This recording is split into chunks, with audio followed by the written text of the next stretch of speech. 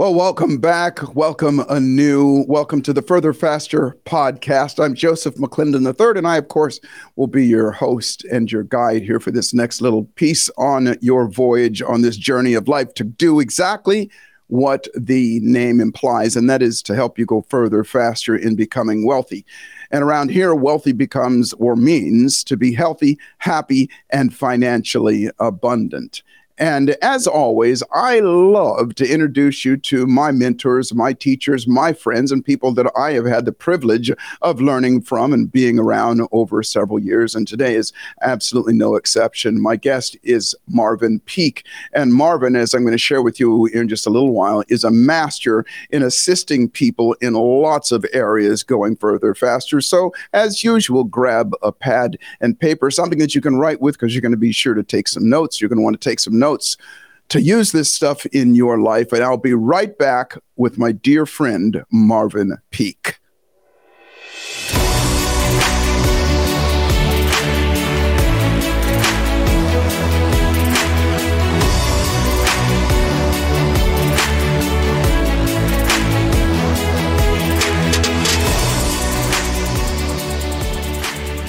Well, welcome back. Welcome back. I'm Joseph McClendon III. And if I have ever given you the impression, or if I've ever implied that I know everything, or that I don't need any more work, or I did all of this stuff on my own, I sincerely apologize, because that's absolutely not the case.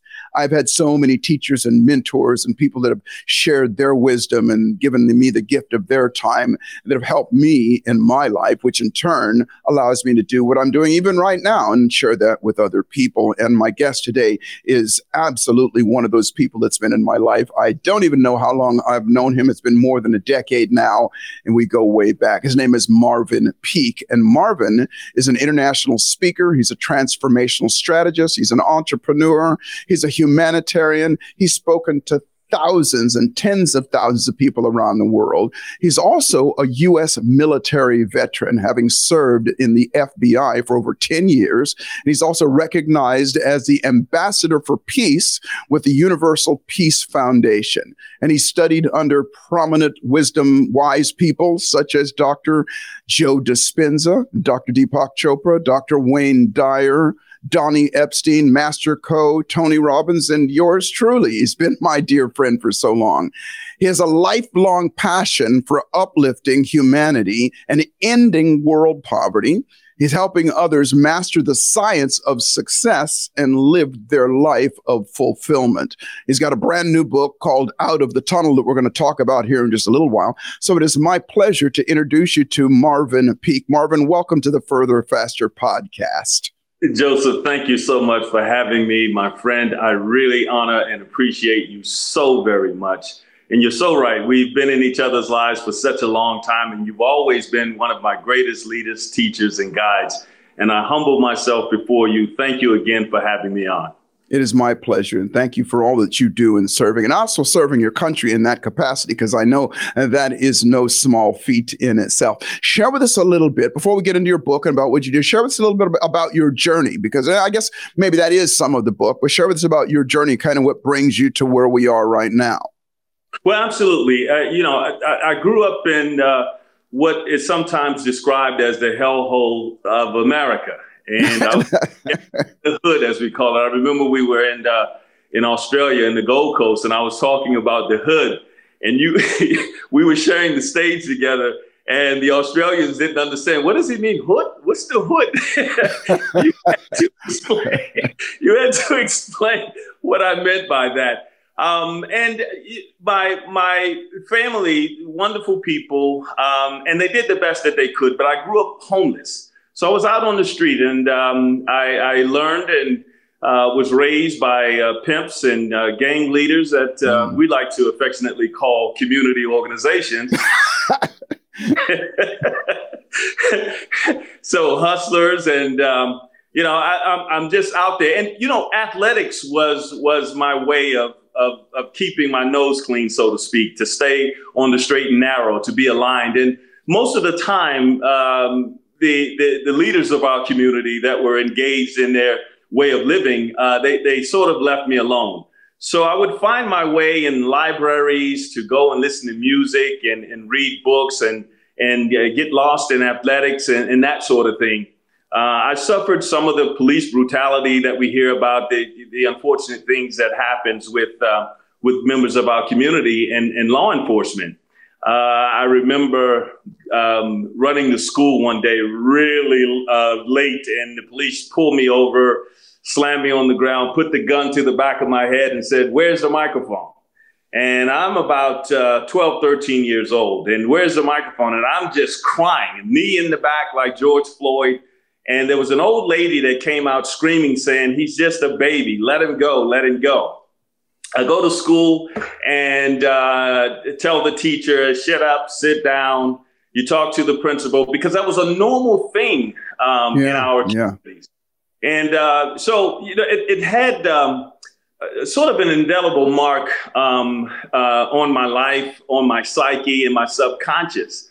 I had no idea that it would just be a few years later that I would wind up being in the military and serving at the FBI. So I had lived on both sides of the spectrum. Along the way, I learned from people and had experiences that exposed me to things that I wouldn't have ordinarily had when I was growing up in those insufferable communities. From there, I began to use the things that I read, the things that I was learning and reading, to develop a plan for my life. Something that will allow me to get out of the conditions that I was in and those that were in around me. It was so difficult when you don't see anything promising outside of the conditions that you're in. Right. So Joseph, what I did was I started looking at public figures. And because I was so heavy into athletics, I looked at people like Michael Jordan.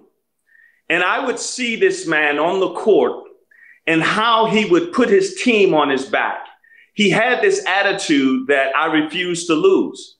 Now, he may not have been the greatest shooter, the most athletic, wasn't the fastest, the tallest. He didn't get all of the rebounds, but his determination, his drive, his will inspired me so much, because I was able to take what I saw and transmute it into my life's experience. How can I take my conditions, the things that I'm dealing with, and use that same determination and drive to win in life? And so it was years later when I met Michael Jordan in Paris, and I shared that with him. And I asked him, and this is respect to LeBron James, who just broke the scoring record last night. Right. How do you feel when you have so many people comparing other players to you? And he said to me, it doesn't bother me. I did what I needed to do in the time that I had. He said, so if they're doing well, let them have at it. But it does not bother me at all. And I said, well, it does to me. And he started laughing. And he said, why so? I said, because if I had to look at these players now as an example to get me out of the condition that I was in, I would still be back in the hood. I would probably make excuses and whine and cry. And then this individualism, the records has to be about me. I want everything to glorify me, who I am and what I've been able to accomplish. What that says to me, Joseph, is that a part of my subconscious, there is the two greatest fears that we know about. I'm not good enough and I won't be loved. And when I don't feel that I'm not good enough and I'm not going to be loved and I'm not loved, then in my subconscious, I'm thinking that I have to prove myself to other people. Politicians will do that. I'm the best at this. No one can do it better than me. I'm the greatest. I'm the GOAT. See, anytime you have to tell somebody who you are, you know yourself, you really aren't it. That's right. So, so I don't go around talking about, thank you for the introduction, but I don't go around talking about my accomplishments and things that I've done. But when the book comes out, there's going to be a lot of awe in people's faces to find out what I was able to do, what I was able to accomplish, because I learned to keep my mouth shut. Well, first off, thank you for that, and a lot to unpack there. And before we get into the book, I want to ask you a couple questions, because this has always intrigued me. I have my answers, and I get lots of different answers from other people. I love to ask this question. Many people come from humble beginnings and less than humble beginnings. I myself, like yourself, I was homeless at one point. And one of the things that I like to ask, and I want to ask you, Marvin, is that, what is the difference? What made you decide to read those books and look up to somebody like Michael Jordan and do something about it? Whereas all of those, he was available, and all of those books were available to everybody else in your hood and everybody else around. But what is it that made you go, I'm going to do something about my life and make a difference? Whereas the majority of those others, many others, and right now it scares me, because I look at the condition of a lot of the youth right now, that now in the olden days we weren't able to just keep on scrolling and keep our attention on that, but now they do. But again, what is it that made you? What's the difference in you that made you? Was there a defining moment, or was there something in your upbringing that made you go, I'm going to read, I'm going to look better, look for more, I'm going to achieve more, I'm going to get out of this? Yeah, thank you, Joseph. I didn't fit in, so I looked different than the other people that were around. Even though there were horrible conditions that we all were living in, my friends and my cousins, they had either mother, father, both, and sometimes grandma. Some people had foster parents. I was alone. So I had smelly clothes and no food. And I had to come up with a hustle. So part of my hustle, I would go and buy candy and go back to school and sell it for, 1,000% profit. So I became an entrepreneur out of necessity. And I was boxing. My grandfather's best friend was a boxing coach. And he said, if you're going to be out here on the street like this, I got to teach you to fight. So everybody thought they could fight in the hood. So they didn't know that I was training. So we used to do this thing called slap boxing, where for 50 cents, and Joseph, I would slap the hell out of people for 50 cents because I needed to eat that night. Right. There was no negotiating that or hoping that you would win. I had to smack the hell out of the people because that was my cakes for the night. And so, because I was different, I looked different. I had these smelly clothes and things like that. So they would whisper and tease and laugh. And I knew I had to do something different because I am different. So I couldn't wear the designer clothes. A good friend of mine, Carl Kanai, I talked with him. I said, Carl, when I was coming up, I wanted to wear your clothes so bad, but I couldn't afford any of that. And everybody had on FUBU and Carl Kanai, and they had some of the other European designers. So what I was able to do, Joseph, I was able to go and get an embroider and put my own name on my stuff. And I had to just separate myself from everything else because they had already separated me. So now I'm beginning to say, okay, now I'm going to read because I know there's more to me than this condition, this so-called reality.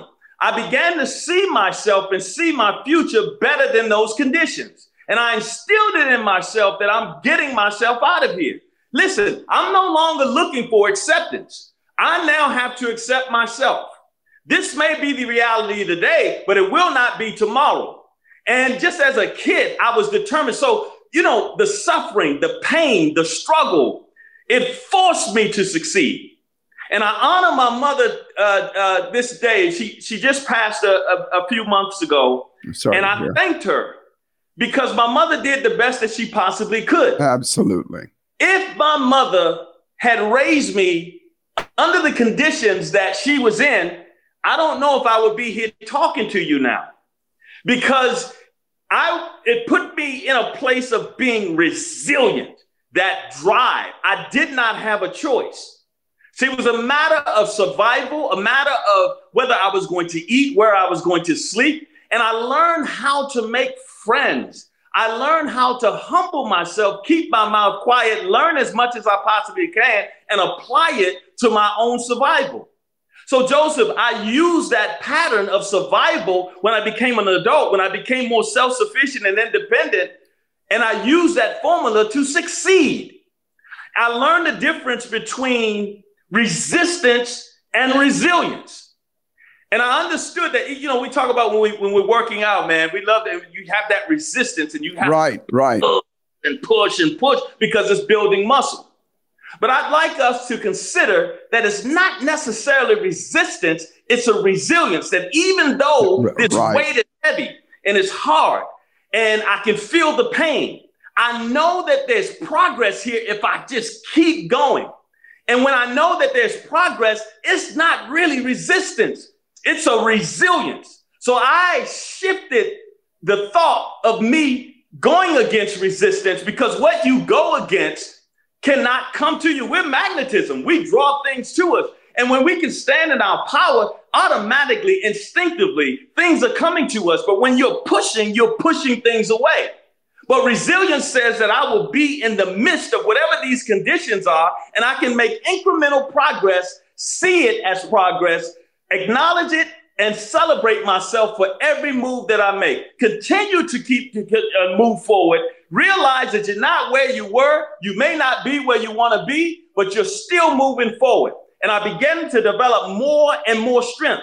So when my friends were going out and partying and chasing girls and that sort of thing, the only time they could get me to hang with them is when we were going to a basketball court or playing football, or if somebody had 50 cents that they wanted to lose.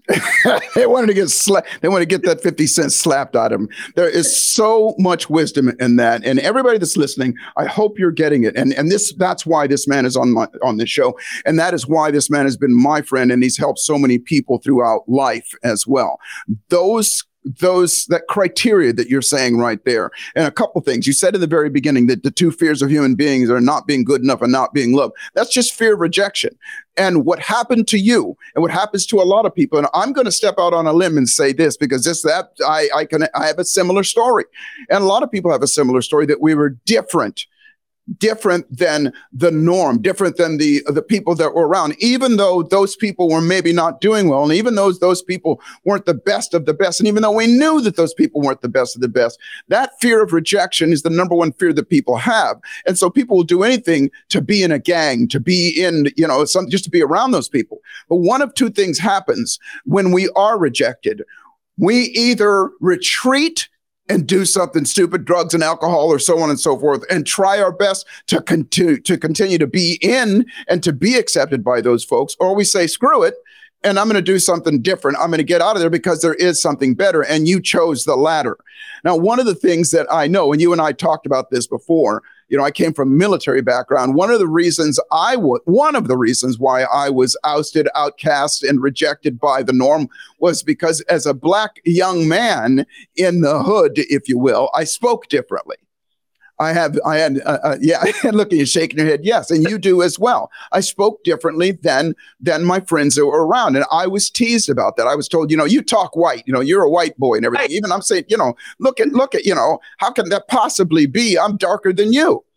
But, kids are cruel and oftentimes, and they'll do that. And that choice, and you put it back on your saying with your mom. I will say the same thing with my parents. We didn't have anything. We didn't have much at all. And what they did teach us was virtues. And those virtues of wrong and right. And as you said, you made the difference. And I know you're intellectualizing it now, but as a child, we didn't have those words. We didn't say, resilience and things like that. We just knew that you knew you wanted to eat, and you knew a way to do that. And you knew that you wanted to have some different clothes, and you found a way to do that. You looked ahead of that, which is Absolutely. Where, again, and we'll talk a little bit about it when we come back from the break. And now, my personal belief is that we're on a dangerous path. I was watching with my son the other day. I saw it first, and then I brought it to his attention. And if you get a chance, go on YouTube and look up, oh gosh, what is it? Oh, and there's several of them. This one is, she can't name any of the 50 states. Oh, no, it says Gen Z can't name any of the 50 states. Wow. And it's this young man that is going around with his iPhone and a microphone, and he's asking people on the street. Now, granted, they have edited out the people that could answer these questions, but there's so many that couldn't answer one state. In the United States, he would ask things like, "How many stars are there on the American flag?" And they didn't know. He would ask things like, "What is the what state is, what country is Hawaii in?" He would ask all of these questions that people should know. Ask, who is the president now? All these things. And you've seen that, the man on the street. But these are young people who should know these answers. But the interesting thing is he turned right around and say, name all the Kardashian sisters. Wow. And they would go through and they could name them without hesitation. Wow. And wow. The challenge is those types of people nowadays don't have, and I hate to sound like the wise old sage, but they don't have they have it. They have access to it, but are encouraged so much to look away from that because you can be accepted by just scrolling on your phone. And that acceptance, to me, makes it so that people do not do what you did and go, well, wait a minute, let me get out of this situation that I'm in. It is so much easier to fit in now, or at least in our minds to fit in now, because our minds get saturated and constantly being occupied. We're going to take a break here in a moment, but I love what you're saying, and I want to hear more about the book, Out of the Tunnel. We'll be right back after this break.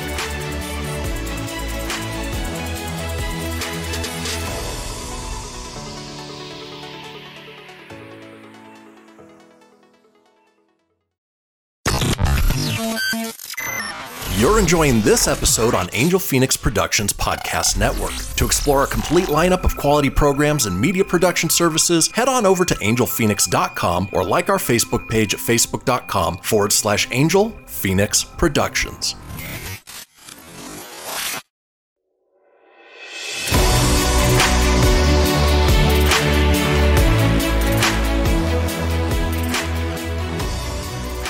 Well, welcome back to the Further Faster podcast. My guest today is Marvin Peake, the amazing Marvin Peake. And he's been sharing with us a little bit about his story, about what his beliefs in overcoming some adversities. And he's got a brand new book out. As a matter of fact, so new, you can pre-order it right now, called Out of the Tunnel. And I want to move into that and share with us a little bit. First off, Marvin, why did you write the book in the first place? And then tell us a little bit about the book, what it's about and how it can help people. Sure. Joseph, I never intended to write this book. I was never going to tell these stories. In fact, before my mom made a transition, I said, well, Mom, I wrote a book. And she says, that's nice. I said, well, I want you to understand, I wrote a book and I told everything. She said, that's good. I said, listen to me again. I told everything. And she says, okay. I said, okay, if she's okay, then I'm not going to spare anyone else. But I was doing an event in Times Square, and it was a One World event. And Ananda Giri, he'd asked me if I could come up and say a few words. And I didn't want to talk. I wanted to meditate. I wanted to just sit back. I had just ended a relationship, and I was feeling a little bit devastated by it. And so there was a woman who came up to me afterwards, and she tapped me on the shoulder, and she said, that was really nice. And she handed me a bottle of water. And I said, thank you very much, ma'am. And she comes back again and she taps me on the shoulder and she says, hey, would you go to lunch with me? And I said, no. And I thought she was hitting on me. And, but thank you very much. So she comes back a third time. And I said, wow, man. And so I'm being nice and, you put your smile on and that sort of thing. And she handed me her card. She says, well, if you change your mind, let me know, give me a call. I said, thank you very much. So I put her card in my pocket. We had intermission and there were a bunch of people coming around and they wanted to take selfies and talk and hear more from me. And I reached in my pocket because I was looking for ways to divert the crowd to get away. And I pulled out the woman's card and it said, Practical Intuition, The Circle, Laura Day. And I said, good Lord, I just blew off one of my favorite authors. That lady wasn't hitting on me. She really liked what I had to say. So that's what you get for judging. And so I fought through the crowd because she had a bunch of people around her.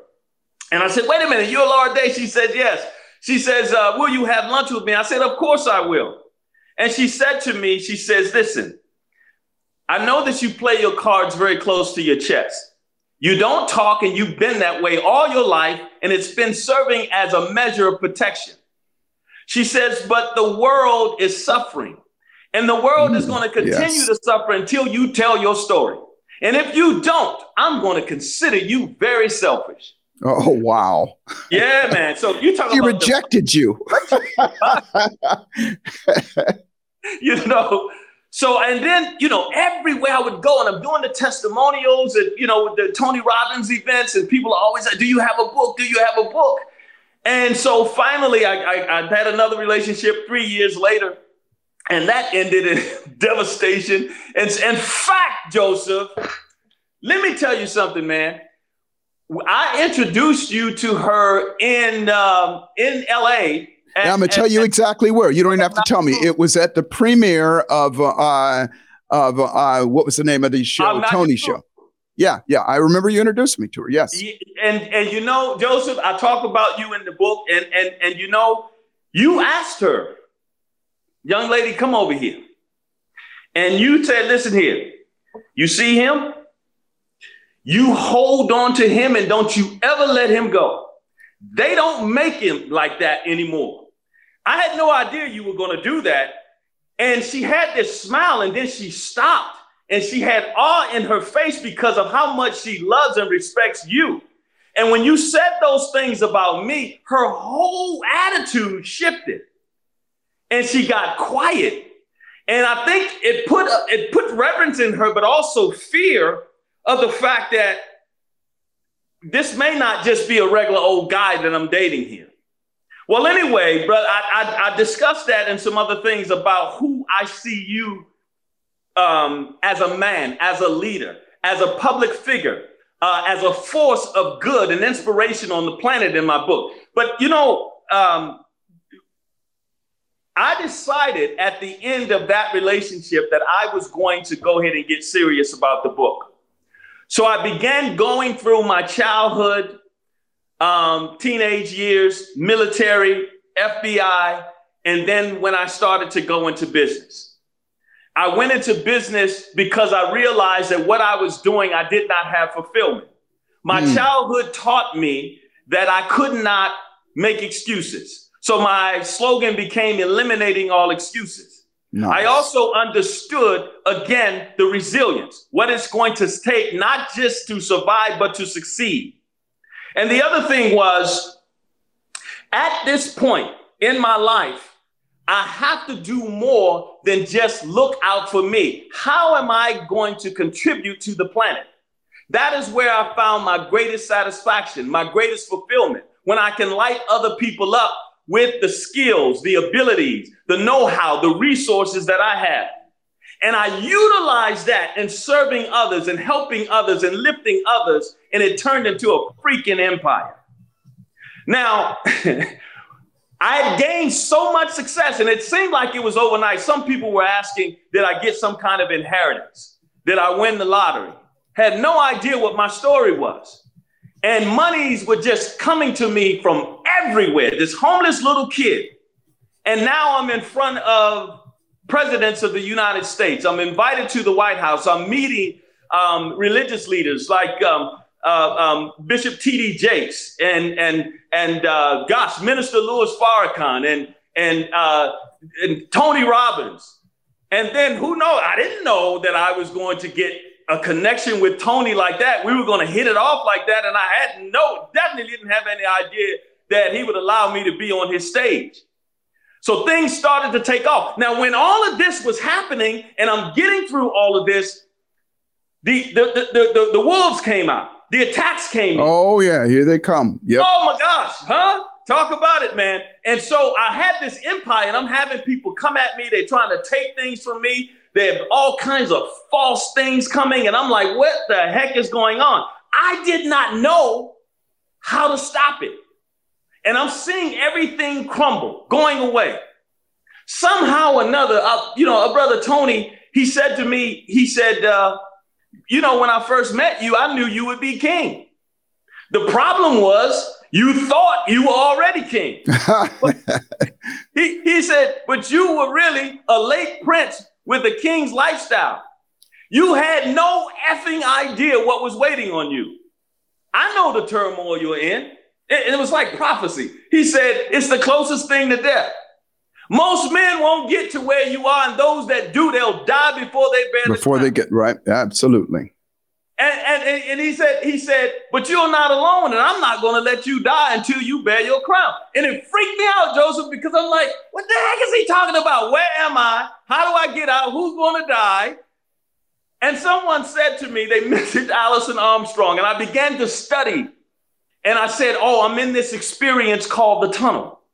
And because I could not control the external things that were happening, I had to go within.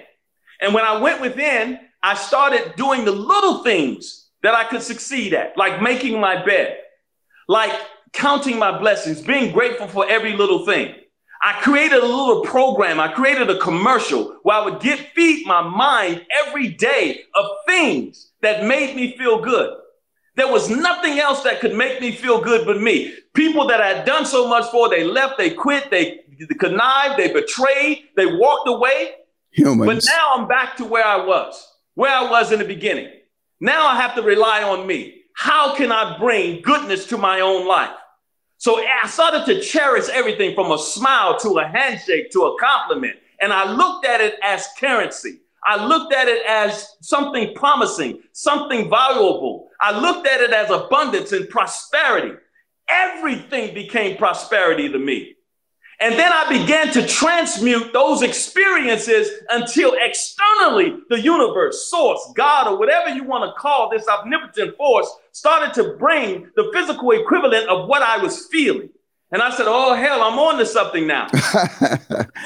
Unbelievably powerful. Well, you know what, Marvin, I could talk to you all day long. And a couple things. First off, and I'm sure everybody, you feel this man's passion and you understand why he's been in my life for as long as he has. And he has so much to share. And one of the greatest things as a philanthropist and as an entrepreneur, then I call you a megapreneur. And that is somebody that is going to make sure that you're not only going to operate at the upper echelons of entrepreneurs, but you're going to make sure that others do as well. Share with us a little bit, how they can pre-order your book and how they can find you, because I want everybody to glean from the wisdom and the passion of this man.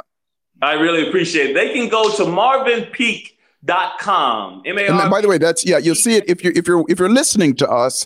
You'll see it scroll across the stage here. You might want to spell it P-E-A-K, but it's with an E. Marvin Peake with an E. There it is there. P-E-A-K-E, Marvin Peake, Peake.com. And is that where they can find the book as well? Yes, they can go, and what they can do is sign up. We have a VIP program. We have some other goodies that we're giving away. We have the opening excerpt of the book. Also, we're going to do some giveaways. I have a virtual course called the Ultimate Empowerment Program, an experiential guide to manifesting. So where people talk about the law of attraction and they give you, all the bells and whistles of what you can have, I hadn't seen before where they give you the practical application. So I'm utilizing my life, my story, and what I did to go from homeless to rich to broke to total success, unending fulfillment where I am right now in this day. Well, fabulous. Marvin, thank you so much for being on the show. And everybody, go to marvinpeake.com. Get the book, and don't just read the book.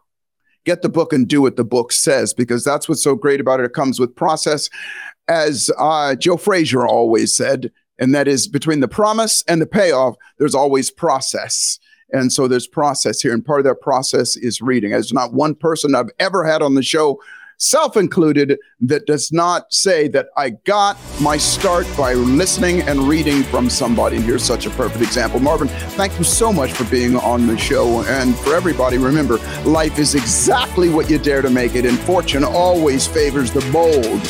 So as my dear friend Marvin says, boldly step up and dare to make your life magnificent. This is Further Faster. I love you, and I'll see you at the top.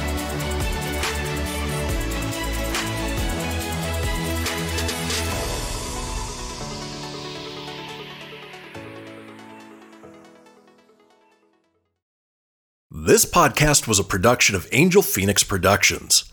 Explore more episodes of this show or other great shows on the Angel Phoenix Podcast Network by visiting angelphoenix.com.